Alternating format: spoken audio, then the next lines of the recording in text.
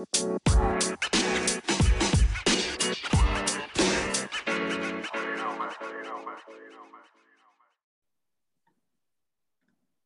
guys, welcome back to the Sam Lofts podcast. I'm really excited today. I've got Eli Dent, a good friend of mine. We actually played soccer together at Tormentor FC. Eli is 26 years old. He is the founder and CEO of Kickit, a very entrepreneurial man that's currently living in Chicago. So Eli, welcome to the podcast. Thanks so much. I'm so excited to be here. I've listened to many of your episodes. So I'm honored to be here. Yeah, well, thank you. I mean, to be honest, I wanted to get going straight into a memory that I had between us. And when we had an away game for Tormentor FC, a summer team that we played for. And I believe you might know better than me, but I believe we went to West Virginia, and I think we were getting a hotel room, and I don't know if it was three of us that had to share a room. It was me, yourself, and Hammer, Nikolai Hammer. And I don't know, did we all have to share the bed? I can't remember. Gosh, I can't remember that either, actually. I think it was like one queen size bed, and it was like, have at it. Someone sleeping on the floor, all in there. Yeah. Yeah, because I think there was some issue with the rooms. And to be honest, this is actually a memory that just reminds me of you completely, because there was three of us, and Hammer was a large guy as well. Three of us in one bed. And I remember just looking over at you, and you were working away on your laptop making videos, But Eli, just to get started, to get going, what are you currently doing now? What are you working on, with the business and with Kickit? Well, first of all, those were some awesome times, actually. The whole genesis of where I am now is really from those times, from those trips. I remember I was designing the logo on the bus ride, probably to West Virginia, so yeah, those are really, really fond memories for me. Right now, we're wrapping up 2020. We're just kind of doing all the not so fun bookkeeping, kind of, just trying to wrap 2020 up. And really, I'm most excited about what's the mental space I'm going to be in the next week and a half, where I can have finished wrapping up 2020 from a number standpoint and have an opportunity to kind of step outside and take a look at it from, how did the year really go? Because I'm in it every single day. And so I can get so caught up in the nitty gritty, finer details of this decision and what we got to do now. So yeah, I'm really looking forward to just wrapping up this year. It was a challenging year, and happy to go through that with you. And, I know it's been a challenging year for everybody probably listening to this as well. So, we've gone through a lot, and right now I'm very much looking forward to, not necessarily saying goodbye. It was a good year for us. I learned so much about our business and about myself. So, it was a very fruitful year in that respect. But yeah, right now we're just wrapping it up, where I'm excited. We just made a deal with soccer.com, which is a big milestone for us. It was Eli, just to quickly interrupt then, before we get into some of the bigger details, what, for the audience listening, tell us a little bit of an overview of your company, of your business. Absolutely. Yeah. So if I could, and there's several ways for me to go about this, so it kind of depends on where the listener is, but I'm going to try and give my broad stroke of it. So we created a soccer inspired product company.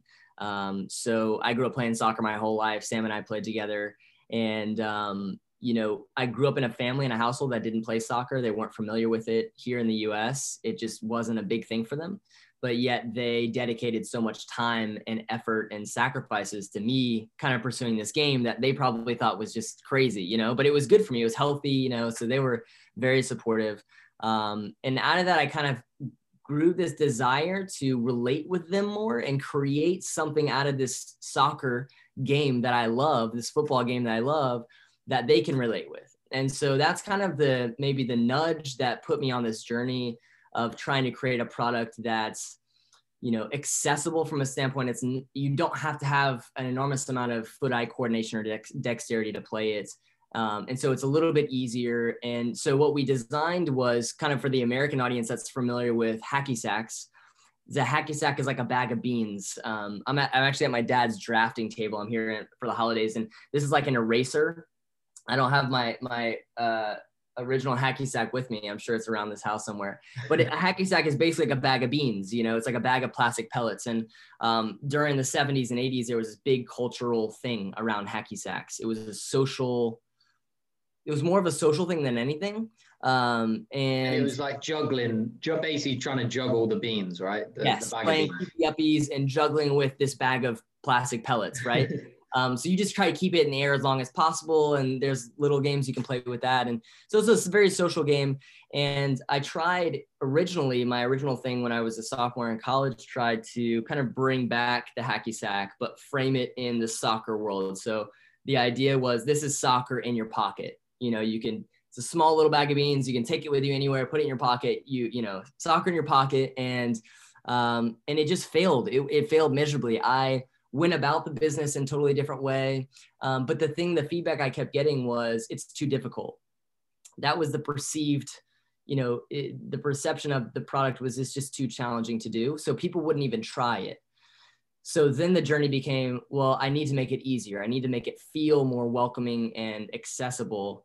And so I came across this concept that's been around for centuries over in Asia, really. So China, Cambodia, Thailand, these Asian countries have this concept of kicking a shuttlecock.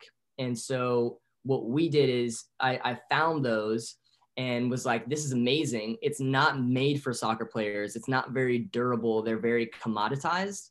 So we took that concept and said, well, let's make it for soccer players. Let's make it durable. Let's make it kind of flashy, kind of modern. So we re-engineered the shuttlecock to be kicked with your feet for soccer players. So that's kind of the concept. And then in the past 12 months, we released the whole game around it, where you kick the shuttlecock over a net, then they receive it and you play it back and forth. So it's like kind of like where soccer meets badminton. And so that's Kick It. Yeah. Brilliant. No, that's quite the journey, right? I mean, and so you said you started off sophomore year was basically when it started. So yeah, let's go back there. Let's start back there then. And talk to me about like why you were intrigued in business at such a young age, really, as well. I think a lot of people look and start thinking, right, this is what I want to do after college, but you were in college already having those thoughts.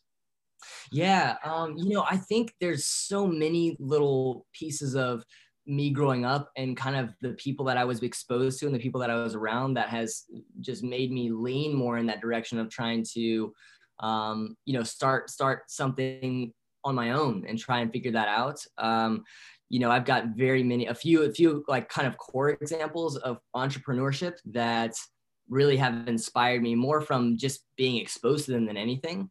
So my dad is very entrepreneurial. He owned a construction company, and he's one of those guys that's very visionary, very big idea guy, like always looking to solve problems. We'd be sitting in, a cafe and he'd be like, well, what about this experience isn't very good? Maybe the coffee cup's too hot. Why is the coffee cup, like, let's try and solve that. And it was always like funny little things like that. But that's what I was exposed to, like all the time. We would talk about how can we make this experience better in this. So my mind was like already kind of positioned that way. My uncle Dennis is, he's not a blood relative, but he's very much someone that has influenced me from an entrepreneurial standpoint.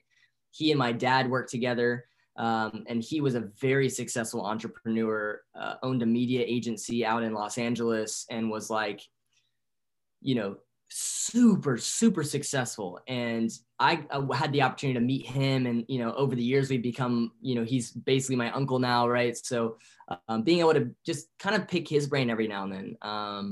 And my mother, she's a first grade school teacher. So not entrepreneurial, but yet has that bug of self-development and that bug of looking for solutions to problems, So yeah, I think those are all pieces that are really important to my story of really trying to, start a business. Yeah. And so, when you were sophomore in college, were you walking around, you know, just trying to really in clubs, talking to friends, you know, about, when I say clubs, not like nightclubs, but you know, like entrepreneurial clubs, like, you know, were you, you know, already trying to have these conversations? Were you that sort of guy, or was it sort of on your own thinking, right, what can I do? Having thoughts when you're sat in class, or, you know? Yeah, no. So when I say sophomore year in college, that was when I had actually had a product. Like the first hacky sack production where it was like we actually had 1,000 units. They're still in my mom's house, bless her heart. We had 1,000 units at that point. So that was the point where I was actually really trying to commercialize and sell. But the genesis of the idea came from high school. We were playing hacky sack with all my buddies in a circle. And I looked around one day and I was like, well, none of these guys played soccer. There were guys and girls. None of them played soccer, but here we are using the same exact mechanics of kicking something and juggling and controlling and passing. And so that was what started it. And in throughout high school, I think it was my junior or senior year in high school was when I started having these conversations with my friends. And actually my good buddy, Brent Hubbard, who we're best friends to this day, he was actually the one where I kind of pitched him initially. I was like, dude, what do you think about, you know, soccer in your pocket and leveraging, you know, the past cultural acceptance of hacky sacks into the soccer culture? Like there's a big market, you know? And so we started talking these ideas and it wasn't really, so I learned so many lessons from building that business in the way that we built it from a very traditional by the book business school. This is how you build a business. So I went to USC for business school to learn how do I build this business around hacky sacks. And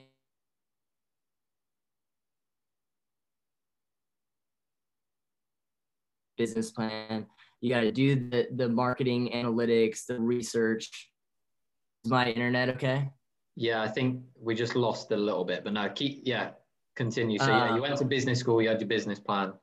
Yeah, and so I spent all this time doing kind of this academic, very passive approach to creating the business. So then I had created the product and then I went to try and go to market with it.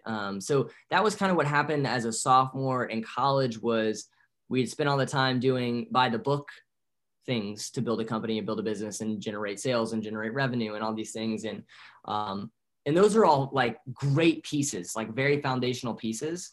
But what I learned from that experience was when I was ready to try and sell it into the market, I hadn't had a single conversation with a potential customer or a potential buyer or who our target market was. It was all just, this is my idea. And if I make it, they'll love it and buy it, you know? So can you hear me? Yes, I can hear you fine. Yeah. Okay, perfect. I see we're having a couple of issues. It says, does it say unstable? Yeah, let me see if I can pause. Okay, sorry, we had a little bit of technical issues. So just to recap, Eli, you basically got this product, hacky sack, you got it up to speed, you had done everything, you'd bought the product, and then you went to try and sell it essentially, right? Yes, exactly. And so you basically quickly realized that you made a mistake, or? Yeah, I mean, actually, it was less immediate of a mistake, where it was just sort of we built it and we created the product, and then we got the license to sell it on campus to the university. And as a student athlete, I came in thinking, well, great, I have this, you know, sort of this platform of being a student athlete playing soccer for the university. And I can use that to, you know, sort of leverage, hey, look, all the soccer players at the university play with it, you know, now you should try. And you can't do that with NCAA. Is my sound cutting out? Can you hear me okay? No, it's okay. Yeah. Okay, good. I just want to make sure. Yeah, so we, you know, we're trying to leverage that, and the NCAA said, no, you can't do that because that's kind of against, you know, our regulations with athletes can't promoting, you know, you can't promote a product, you can't use your image or likeness, which is a big hurdle for me at the time. And so then it was like, okay, well, the only way to really sell this then is either to try and go through the school library or go into retail stores around the, you know, around the campus. And that was a big goal of mine, was to get on the shelf in a store. That was like always a big goal. And no, we just couldn't, like, we couldn't really break the barrier of, you know, I would go into a store and talk to the owner and say, hey, you know, Hacky Sack, well, here's, you know, UHacky, our company, it has the University of South Carolina logos on it. So there's some fan connection there. It should be, you know, fairly easy to merchandise and sell that. And it was just an uphill battle. It was kind of like, yeah, well, why would we sell this for $10 when Hacky Sacks have been around forever and we sell those for 50 cents, you know, of the, Right. So it just had become a commodity at that point. So those are all conversations and lessons that I didn't learn when I was researching, because I was doing, you know, kind of like the secondary research. There was no me interviewing potential customers for like real firsthand what's happening in the market kind of research, you know? And so where did you buy this product from, and how did you get these connections? And I'm very intrigued by that. Yeah. So this was like my first kind of cutting my teeth in entrepreneurship, kind of really starting to learn, like, how do you go from an idea to a physical product? And in high school, when the idea kind of originated, you know, we bought Hacky Sacks. I bought Hacky Sacks online. I bought them from this one company that I really loved. I felt like the experience was great. The quality was good. They were reliable from a customer service standpoint. So I just was like, hey, I would love to produce these, but, you know, with my own designs, can you guys do that? And they were really helpful in saying, yeah, absolutely, you know, but our minimum order quantity is X, Y, and Z. And, you know, it will take 90 days to go from order to your door. And so, you know, there were some hurdles there but that's how we got the first batch. We went just straight to a company that was already producing it, and they were willing to, you know, wholesale and help us work through creating a custom version. Brilliant. And so eventually that didn't quite go as planned. So then what was the next step? And did you have sort of a realization that you're going to have to try and make something different, or? Yeah. So this process was, I learned so much in this, because this is a pivot. This is like my real first like understanding of like, do I pivot or do I give up and go do something? You know, like, how do you navigate from having a product and done all the, you know, legwork and then not have it work? Like, where do you go from here? So this was actually sort of my last ditch effort of, I still really believe in this idea. I still really believe that people would love the Hacky Sack, you know, soccer people specifically. And if we can get team logos on there, like, there's a lot of potential there. So my dad, like I mentioned earlier, had a construction company, and he was actually remodeling this house for this couple. And this guy owned a licensing company. He had worked with Marvel, IMG, sort of these bigger companies doing licensing for, you know, for all these brands and commercializing product. So I was like, hey, can I just have like, you know, 10 minutes of your time? I just want to pick your brain. And what I was trying to do was basically, you know, test the water, see what he thought about the idea. He's coming from, you know, that world. And if he thought it had any legs, then maybe I'll keep doing it. If not, then maybe I'll put it to bed and do something else. And actually was in that very conversation, ended up being like an hour and a half of his time in his living room. Super nice guy, where he was like, you know, this is cool and all, but, you know, I went, and he shared this story with me where he went to the Beijing Olympics and he saw 50 people kicking around something that looked super easy. And so in the context of my experience up until this point, when he said 50 people kicking this thing around that looked super easy, I'm like, what is this magical thing you're talking about, right? Because I'm coming from a world where everyone thinks this is too hard. I can't get one person to kick it, you know? Yeah. So he didn't know what it was called. And by the end of him describing this thing, he said it had like a tail on it and it was really bright and pink. And I was like, what is this guy talking about? Like, I legitimately was like, maybe this guy's a little crazy. Like, I don't know, you know? So I was like, thank you for your time, sir. Like, I appreciate it so much. And, you know, I'll just kind of go on my way, basically. And that was the nudge, or kind of the genesis of me being curious and saying, well, maybe it's not curious, but let me push my ego aside a little bit and dive into what this guy's saying. Maybe there really is something here. So I went in and started researching, and that's when I found this concept that's been around for centuries, and was like, this is really this is weird. It's very weird and foreign to me, but you know, I'm gonna like, let me go. So I bought like as many as I could find from sort of these artisanal handmade craftsmen in Asia that make them. And I was like, let me just get all of these. I want to see what they're like. How do they feel? You know, what like, are these relatable? Do you think people will like them? So yeah, it kind of, it was like, I tried to pitch it from a licensing standpoint saying, hey, look, I think this has, you know, can we license this idea? And he was like, yeah, well, but you should check out this other weird thing I, you know, seen before. I mean, there's 2 points there. I mean, that in terms of like the audience that are listening, for people that are like maybe interested in starting businesses or being like very entrepreneurial. I mean, you went out of your comfort zone probably to reach out to this guy and just try and get 10 minutes, which then turned a conversation into an idea, you know. And I think a lot of people sometimes get a little bit intimidated or don't go that little bit of a push to go, right, I'm going to reach out and just have a conversation. And that whole conversation just sparked a completely different, you know, pivot point, like you said. And then also for the ego, you know, to really, it's not an easy thing, right? Putting your ego aside. But doing that, I think, is two very good sort of traits to have as like an entrepreneur, right? Absolutely. Especially like when I mean, I talk to a lot of friends and a lot of family, and you know, when they're talking about new ideas, and everybody immediately wants to shut down the idea that this has been done before. No one wants to recognize and, you know, explore potential competitors and see what's already existing. We have this, I think, as humans, natural affinity towards, you know, thinking our own ideas are extremely novel and unique, and we have to protect them.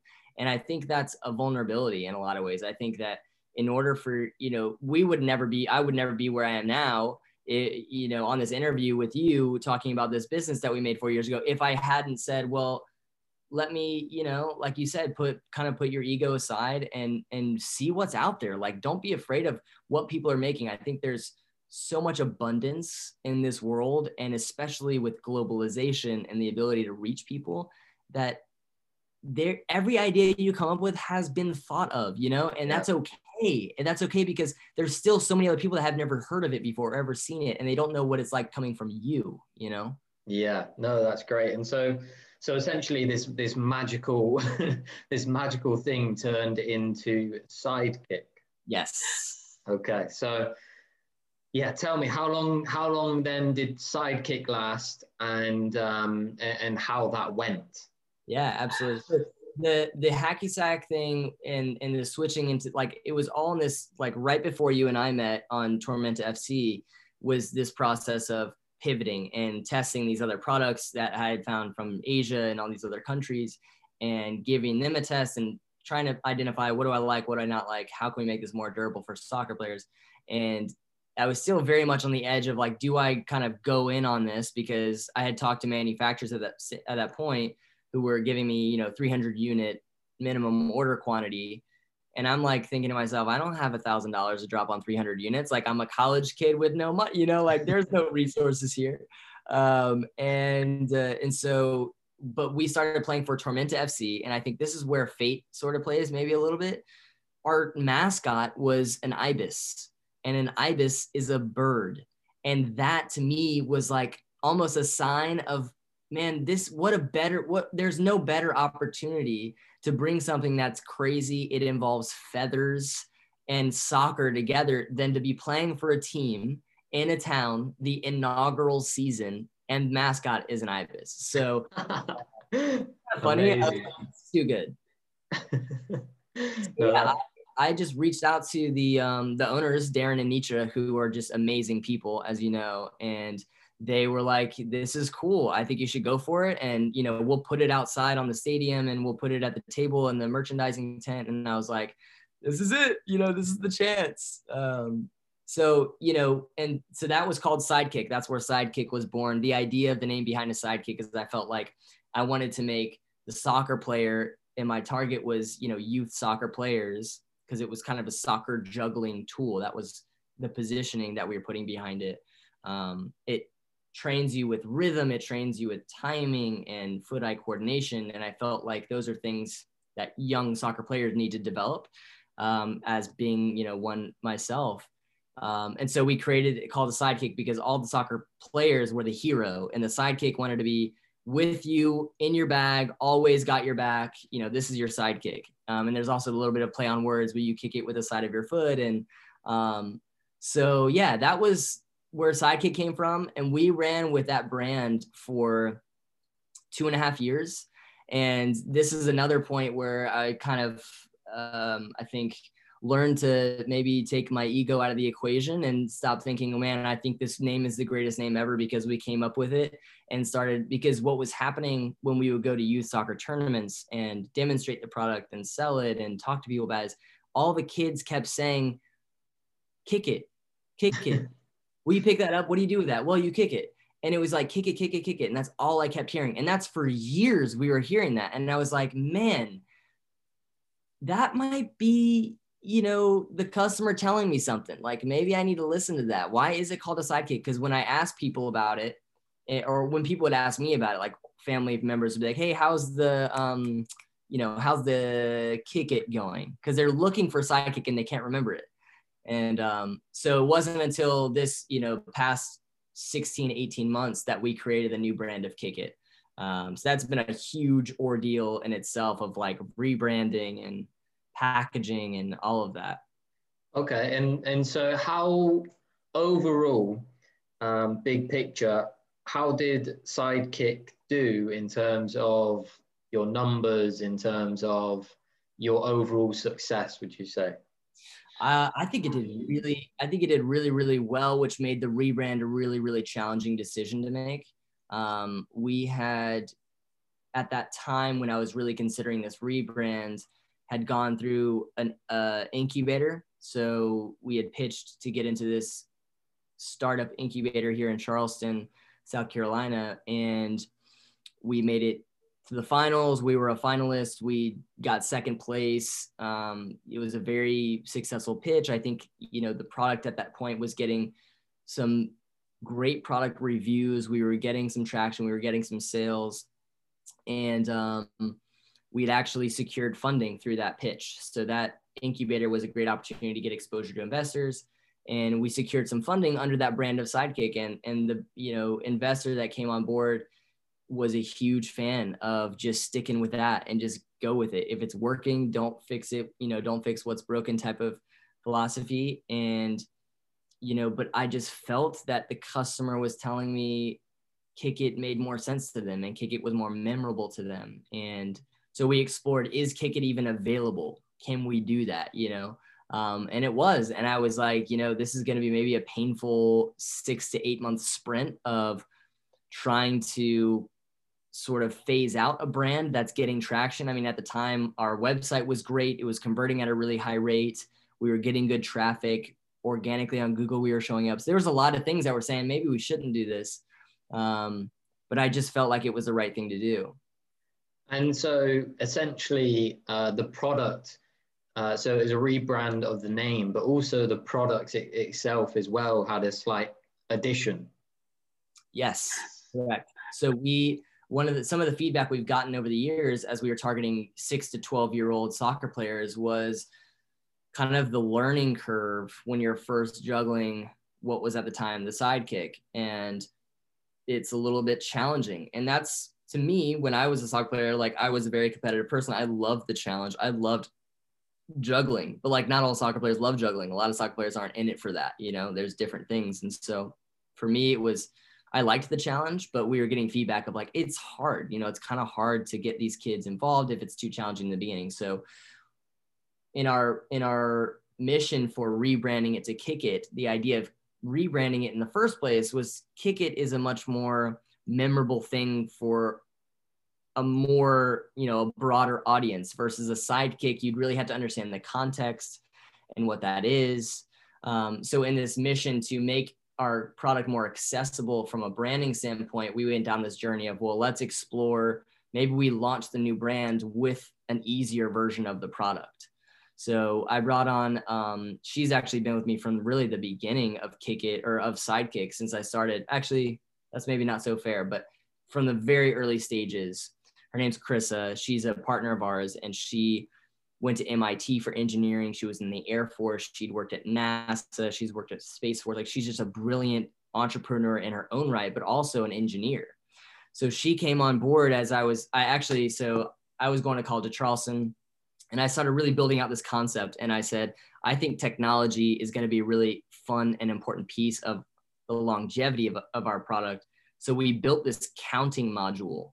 It was like a microchip that you fit inside the Sidekick, and you plugged it in to your computer to get all the data, and you could see how many juggles you did that day. And so, because as a kid, juggling is a metric for growth. You can quantify improvement by how many juggles you could get. Like early on, it's like whoever got the most juggles was like better, right? Yeah. I mean, that kind of reminds me as well of like, for everybody that's listening, is like Apple Watches and Fitbits where it's counting your steps, Yes. and you every day you're like, right, this is what I've done, or, and I feel like that's sort of the same with the chip and counting the juggles. Absolutely. That's absolutely right. It's sort of like gamifying it, right? And you're making it fun. Like, people love technology. So I started going down that route, and I pitched that to her. And because I knew she was local in town, she had a technology company. She was interested in toys and games. And she was like, this is great. And that's kind of where our friendship and mentoring relationship began. And she really helped me fine tune and re-engineer the Sidekick to be easier. We went on like an 8-month, spending 4 hours in the garage for, Saturday and Sunday, Zoom calls, calling each other, testing different products, materials. It was such a blast. And the coolest thing about that experience of being on the floor in the lab, so to speak, with an MIT, like a trained engineer, was it's not rocket science. Like, as much as she has all that experience, when you get down to creating a product and physically manifesting an idea, it's about just get some materials together, get your hands on it, get some scissors, cut some paper out. Like, that's what we did. Like, we pulled apart Gatorade bottles. We hot glued feathers to like the inside of a Gatorade. Like, it was insane, but it was so cool to be a part of that process with her. It wasn't like we outsourced the product development. It was like, no, I'm in this because I'm passionate about it, and she's passionate about me being passionate about it. So we're working on it together. So yeah, we created it easy. We created an easier version. We made the kicking surface, which we call the elastic kick pad. We made that about 40% bigger, which in itself is a really simple concept, but in practicality, it threw the entire physics of our product off. Like, it wouldn't flip over as quickly, or it flipped over too quickly.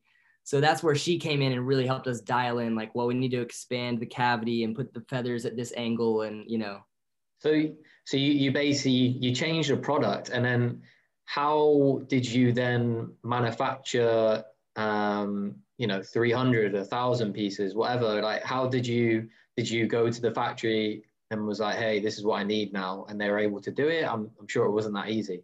Yeah, so it was a really educational process for me as well, because especially as I was working with Krissa, and she had at the time gone through, I mean, she I think owns like 8 or 9 patents, and she had gone through product development process before with physical products. So she had built tooling. So we had to build a tool, like a steel mold for the plastic centerpiece that connects the feathers to the rubber. And that whole process requires a very intense level of mathematics and modeling and 3D modeling and testing. And so she really helped to make that go smoothly. It was very much about, here's the CAD. So a CAD model it's like a 3D model, but it has all the engineering specs and data inside of that file. So we would send that to the factory. They'd say, okay, yes, we could do this, or we couldn't do this, because we started building a very intricate one, and it's a mold. And so you have to be very aware of, well, if you build that mold that way and pour the plastic in there and it hardens, you can't separate the mold from the plastic without it breaking at this certain point, So there's like all these different intricacies of that I didn't know. And so we had been in business long enough and had built a rapport enough with this production house this factory, that they were willing to kind of go through this process with us. But having Krissa as a expert really helping to make that run smoothly and communicate effectively was really important. But yeah, it's very much about having, you know, the right CAD drawings, getting engineering and tooling made. And once we kind of worked through that process, we had samples made, but we were on a sprint. I mean, like, this is like very startup-y, like, we got to get this product to market ASAP because we're running out of inventory now. And we have all this cash in-house now because we're about to invest that into new inventory for this new product. Like, the runway was so short. And so, you know, we didn't really have time for like 4 rounds of samples. We had 1 sample. I said, that's good enough, except you got to tweak that. And then we had to cross our fingers and hope that the factory tweaked it, you know? Wow. So I'm sure you had some sleepless nights. Oh, many sleepless nights. And I mean, I talk to a lot of people, and you know, the anxiety, the fear, and, you know, where you just said you had such a short runway, and, you know, does that play a part? Or, you know, even though it might be fearful at the time, is that sort of part of the fun? Do you enjoy that? Yeah, that's a great question. I think a lot of times, and this year specifically has been one of those where I really have to remind myself that I'm working on something that I'm passionate about and I love. And, you know, I've spent more time this year than I have in the past at my computer doing spreadsheets and bookkeeping and, you know, contracts and legal stuff that really isn't what I started out this business to do. And I really I had to work this year a lot on reminding myself of, like, you have this product right next to your, like, go kick that thing, man. Like, that's what you're doing this for, you know? So yeah, I think you have to have like those reminders and touch points of like putting your perspective on it and saying, yes, there are so many things I could be working on and so many things I'm probably balls that I'm juggling in the air right now. And I might miss that one, but, you know, it's just part of the process. We're human, you know? Of course, yeah. So in terms of the process then, so we had the hacky sack, we had Sidekick, now we're on to Kick It. It's been around for 14 months, you said, right? So, yes. And so now let's talk about that little journey right now. And I know you mentioned right at the start, soccer.com. So yeah, talk to me a little bit about that now as well. Yeah, it's an exciting time, I think, because this is the first full year. So for 12, we launched the Kick It Sport Pack, which is Kick It, the kick shuttlecock that we created with the Sport Pack. And the Sport Pack is a portable net in a bag. So, you know, it takes you 60 seconds to pop up steel frames and this net that we designed for it. And off you are playing the game over the net. And so it's been the first year that we've had that concept in the market here in the US. We doubled from last year where we were from a sales perspective during a pandemic, which is, you know, something that I'm really proud of because we worked so hard to just go from, you know, we had to prove this concept. Like, this was make or break. Again, like, we have a very short runway. We don't have, you know, an enormous amount of capital to play around with. So it's very much like the R&D is real time and our customers are real time feedback. And we had to innovate, you know, on top of that. So it's been such a cool experience for me because we went from a single product as a soccer juggling device to now sort of this product line where we're more wrapped around a game. And it's like this full experience now, which is so cool. We still have so many things that need to be improved on it. But, you know, that's just part of it. And so, yeah, this year has been a lot about proving the concept. People can do it. Kids can do it. Parents can do it, you know. So we spent a lot of time educating the market and doing a lot of those types of activities. And towards the end of this year, I got introduced to soccer.com, a couple of the buyers at soccer.com. And soccer.com is like the biggest online soccer retailer in the world. So this is like a huge deal that we were able to get that introduction. And it was definitely a game of follow-up. You know, it was like, hey, I got like 30 seconds. Let me jump on this Zoom call. She was so sweet, very willing to listen to me and let me pitch and kind of hear what we're doing. And then it was like silence. And this was like October. It was like dead silence. I wasn't hearing anything. And I was just like, well, I'm going to like, share good news. Like, hey, we just did this. Like David Beckham posted a video juggling a very similar concept, which is legitimizing our concept within the greater sphere of global soccer, like just sharing good news and following up. And it was the last, we were like, my partner Kent and I were talking about it, and he's sometimes more of an optimist than I am. And he was like, I think we should just send her one more email. And at this point, I'm like, Kent, we've sent her 20 emails with no response. Like, we can't do another email. And he was like, let's just send her one more. So he sent her an email, and boom, she responded. She's like, look, send me all of your product information. Let's get this up and going. Like, so it happened in a flash. Wow. Yeah, it was so exciting. So amazing. That was one of those goals that I think I had from the very beginning of like the mecca of creating a soccer product is if you can get it on soccer.com, like that is a big deal. So it was crazy. So are they now looking to bring that product in onto their website?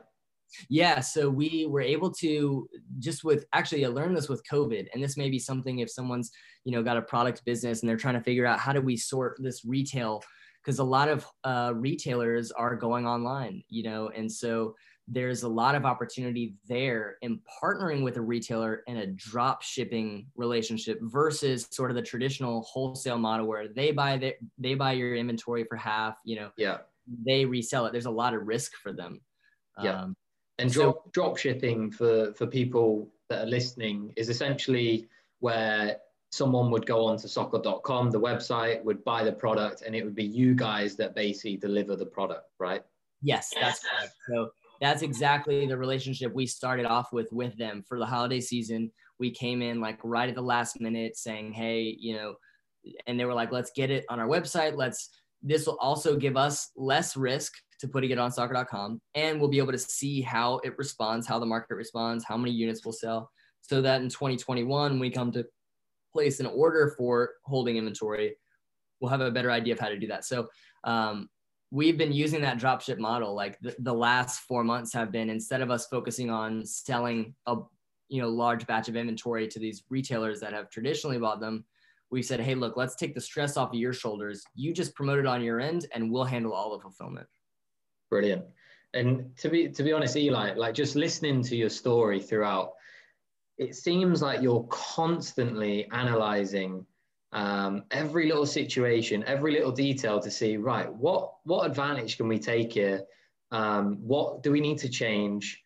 All these little things, is your mind just constantly thinking about the product, about what can we do better? Is that sort of a daily thing that you think about? Absolutely. And that's where I go back to that. I'm doing something that I'm passionate about, and I'm like, I love it. And it's like a hobby turned career. And so by nature, I'm always thinking about it. And I think that's a blessing and a curse. I think it's a blessing because, when you were playing soccer, it was the players. The reason why you got to be so good and such an effective striker and goal scorer wasn't because you just showed up at practice, 3 nights a week and then showed up for the weekend. Like, you were at home, like you were shooting against a wall, or you were playing with your friends, and like you were always doing it because you loved it.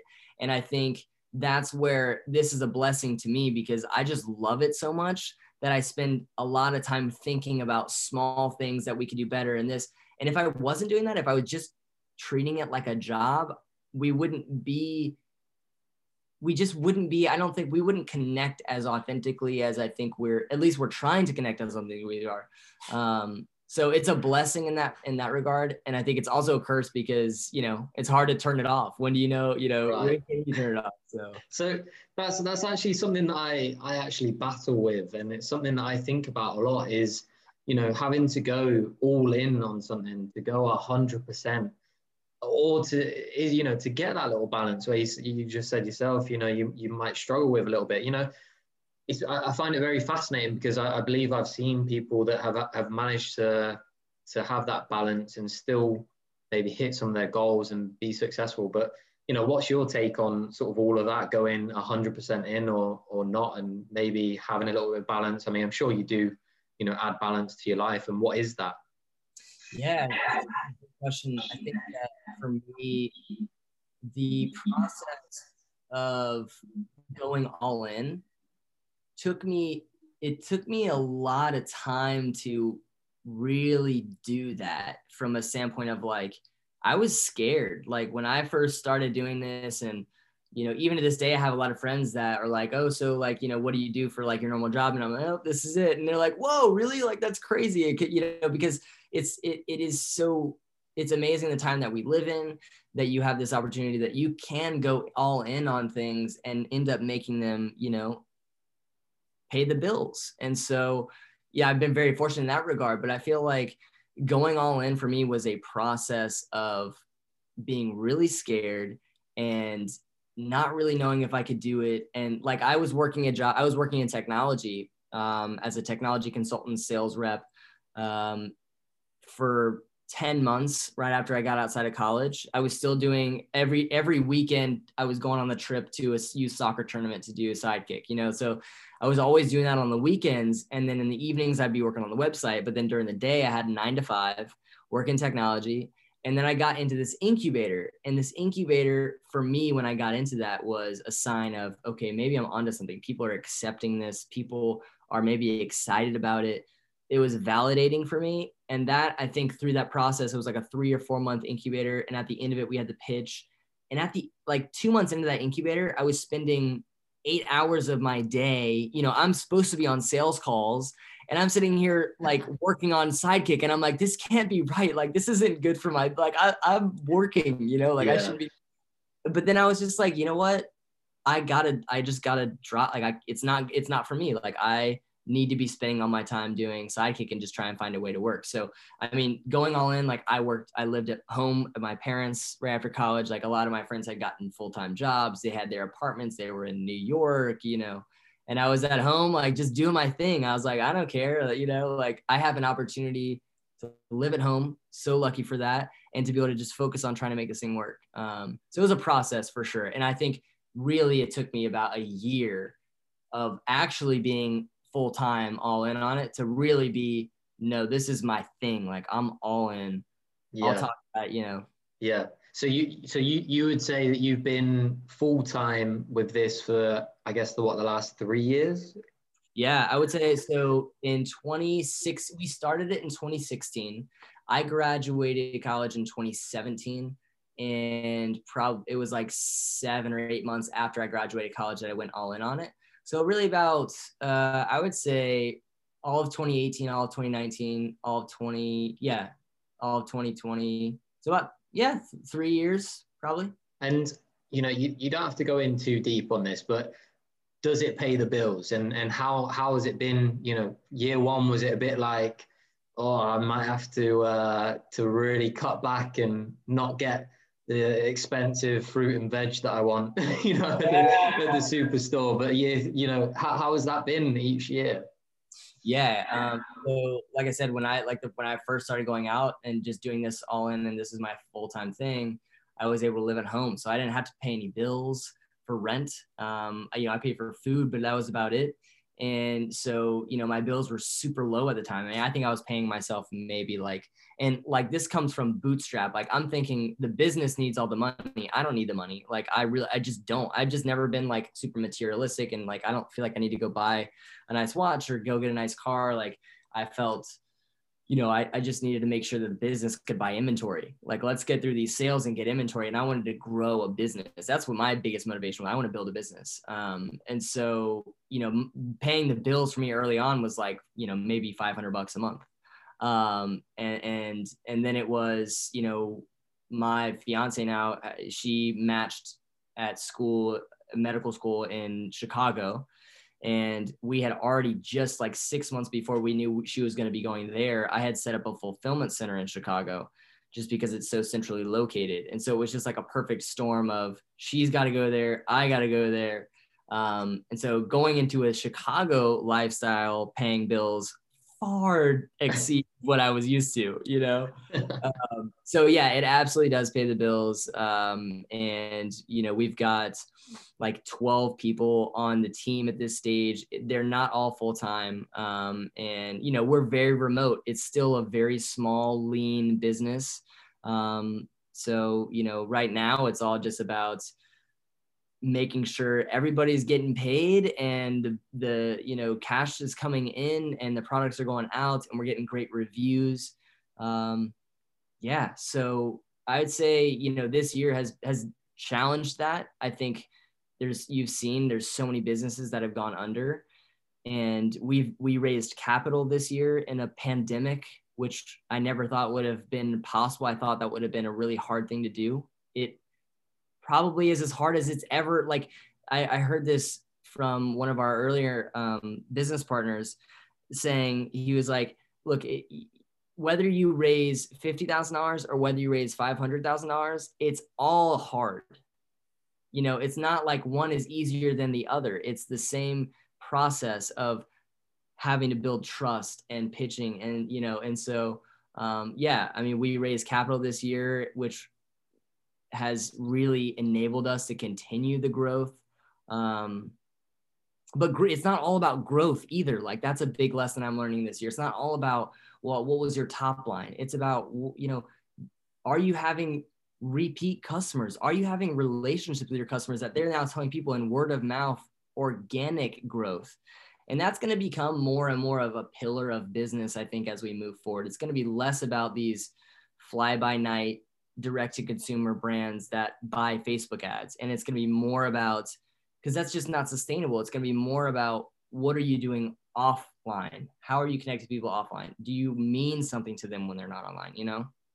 No, I think that's very, very important. And I agree with you. I think a lot of businesses, look at that as like trying to get the quick approach and aren't focusing on getting the right product and really getting that person to love the product, to share their experience with other people. And like you said, grow it organically as well. So that's huge. I mean, your team has grown as well. You know, you've got 12 people. Obviously, I know you said some of them are part-time. How has it been having to lead a team now? You've always been a part of the team, especially, you know, playing soccer. How has it been? What approaches have you taken? What have you learned from leading a team? Gosh, that's I think that's been on my mind probably more so this year than it has been ever, because we just, you know, I've had to kind of evolve. And honestly, like, I'm still thinking, am I doing a good job? Like, because there's always, especially at this stage that we're at, it's a very volatile environment in regards, like, if you come on, like, you have to perform. And if you don't perform, we have to cut. Like, it can't go on. Like, we can't support dead weight in a lot of ways. And so because of that volatility, it can very quickly become, well, they're not the right person. Let's just, you know, let's find someone else to replace them. And I think there's an element of that that's important. You have to kind of know, you know, you have to fire quick and hire slow, I think, is maybe some of the philosophy that I've been reading. But I think there's also a big element of, well, hold on a second. Maybe they would be better. Maybe they could perform if I instilled a little bit more confidence in them, or if I communicate with them more and schedule more meetings with them, and just like, let's go through the problem together. It's not just their problem to solve, it's ours, you know?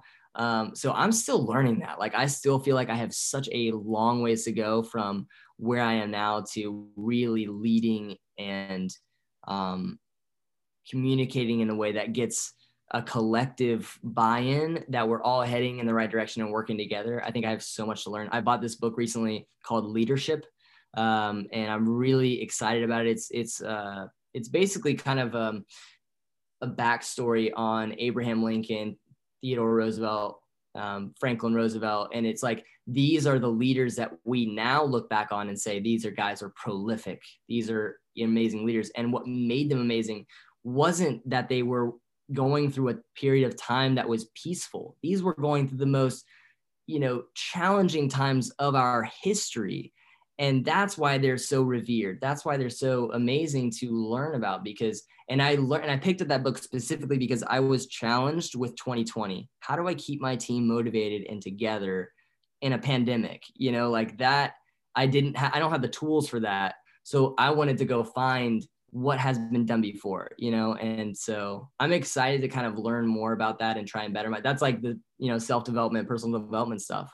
Yeah, and I mean, Eli, just from speaking from you to you, just from knowing you as well, I know that you're the go-getter. You're wanting to do everything. I'm sure you're wanting to be involved in everything. You love it. You're passionate, and to get this huge success and this growth, it's very important to have a team, right? And to have that team of 12 and to maximize that team of 12.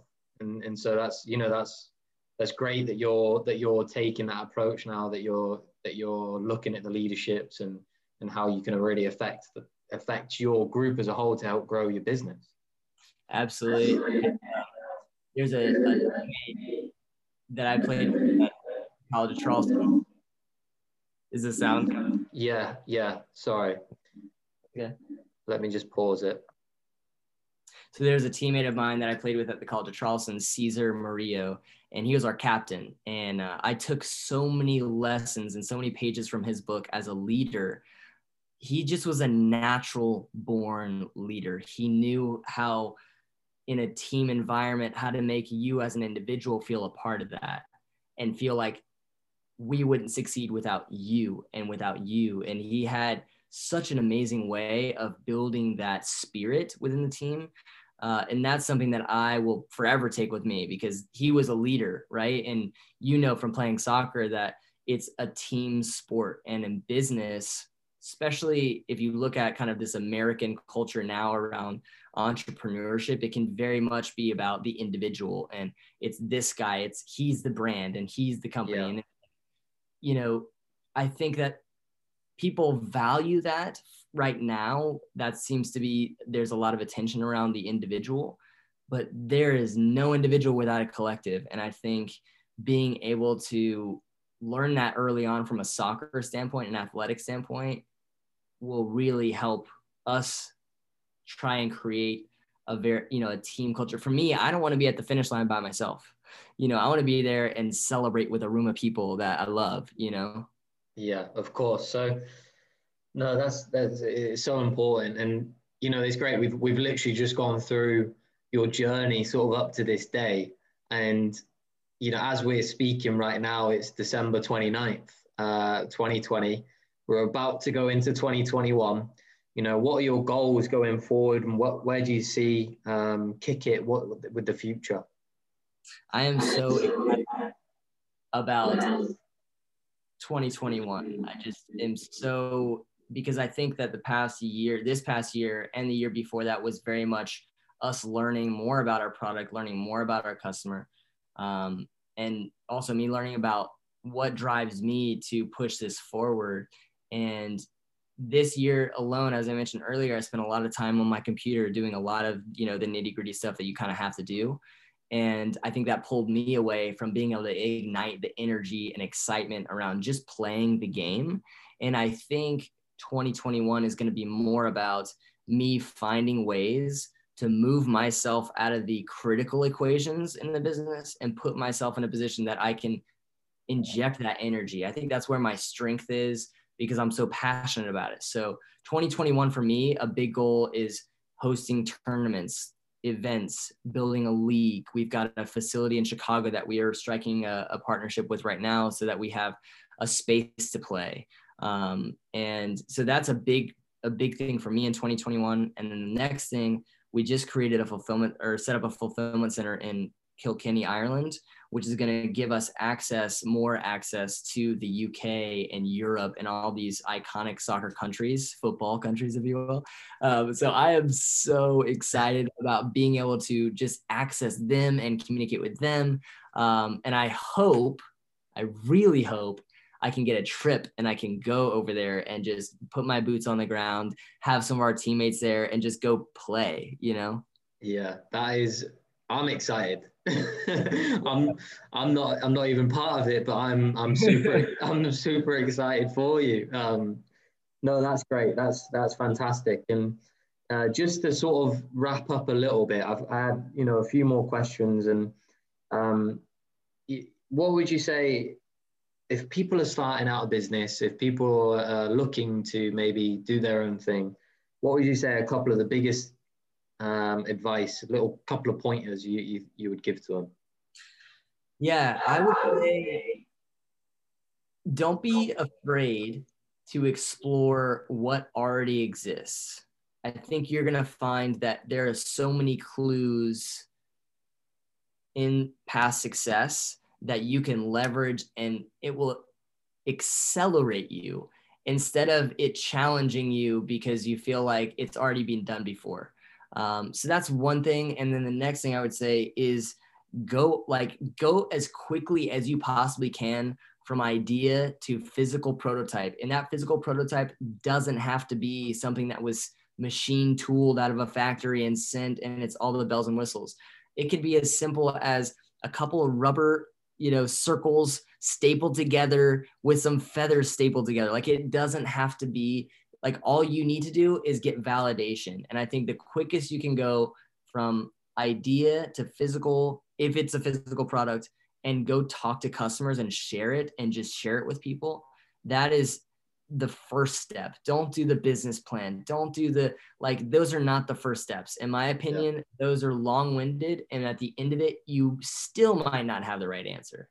I actually really like that point. And I actually think I heard Mark Randolph, I think his name is. I think he was the CEO of Netflix, if I'm not mistaken. I might be wrong. But anyway, I remember him saying that there was a woman that was intrigued in basically these clothes where you can rent people's clothes. So you see these people, they have nice clothes or there's clothes that I have that, might have not been worn in a while.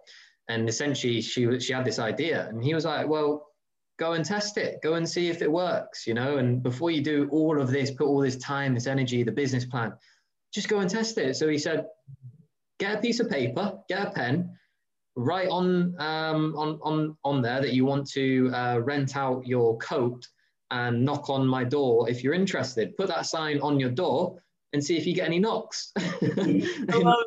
It's just something just as simple as that to see if your idea does get traction, to see if you have any substance there to work off.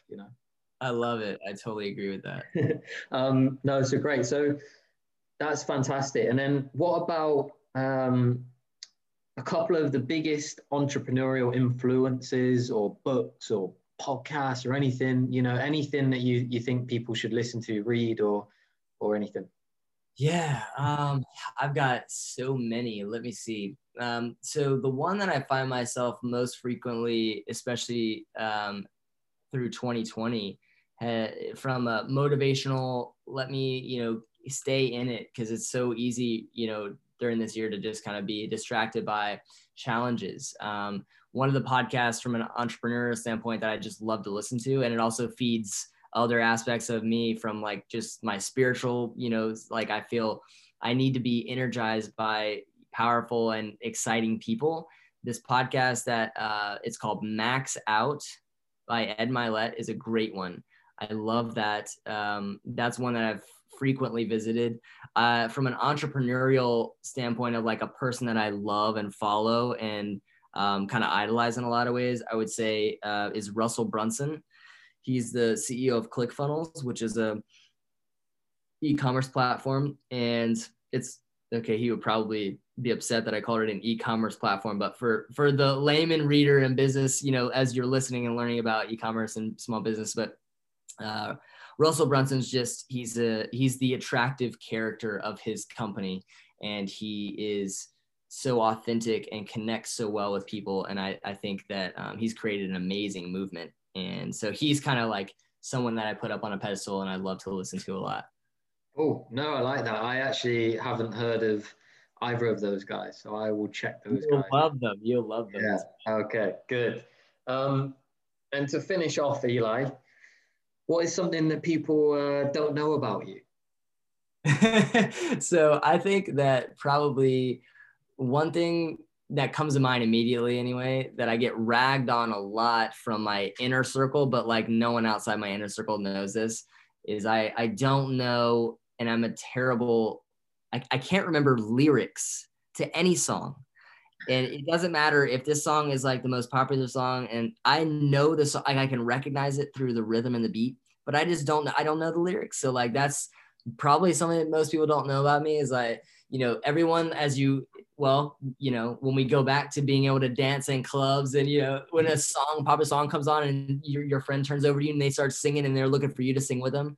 I'm just not there. I'm nodding my head. I'm with you, but I can't sing it, I wish I could though. If there was any gift, like if I could go back and trade any gift for it, I would become a singer. I would love to have a voice. Man, yes.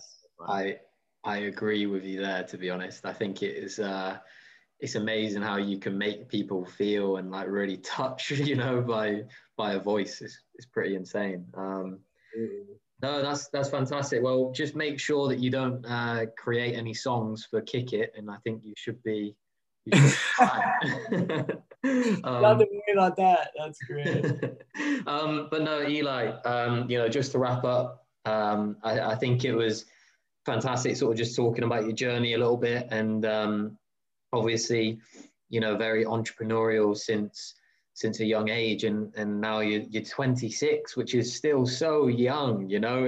I think sometimes we all get a little bit caught up with trying to get stuff very quickly, but 26 years old, I'm super excited about your 2021 and beyond, especially for Kick It. And obviously I know for yourself you've got a podcast that you do. I believe is it just called Kick It, or? Yeah, so it's called Kick It with Eli. Kick It with Eli, that's it. Okay, so I know you've just started that. I've been listening as well. So for any listeners, give that a listen as well. If you want to hear more about his day to day and some of the processes that he goes through as an entrepreneur.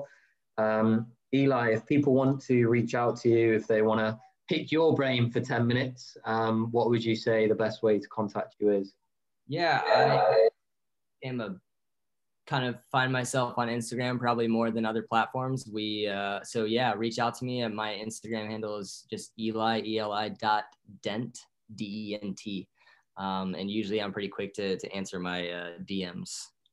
Brilliant. Perfect. Well, guys, I would say to go ahead and follow both Eli Dent and their Kick It page, because they have some really, really cool content, some great videos. You'll be able to see that when you go and check it out for yourselves. But yeah, again, thank you very much, Eli. I'm really excited for you.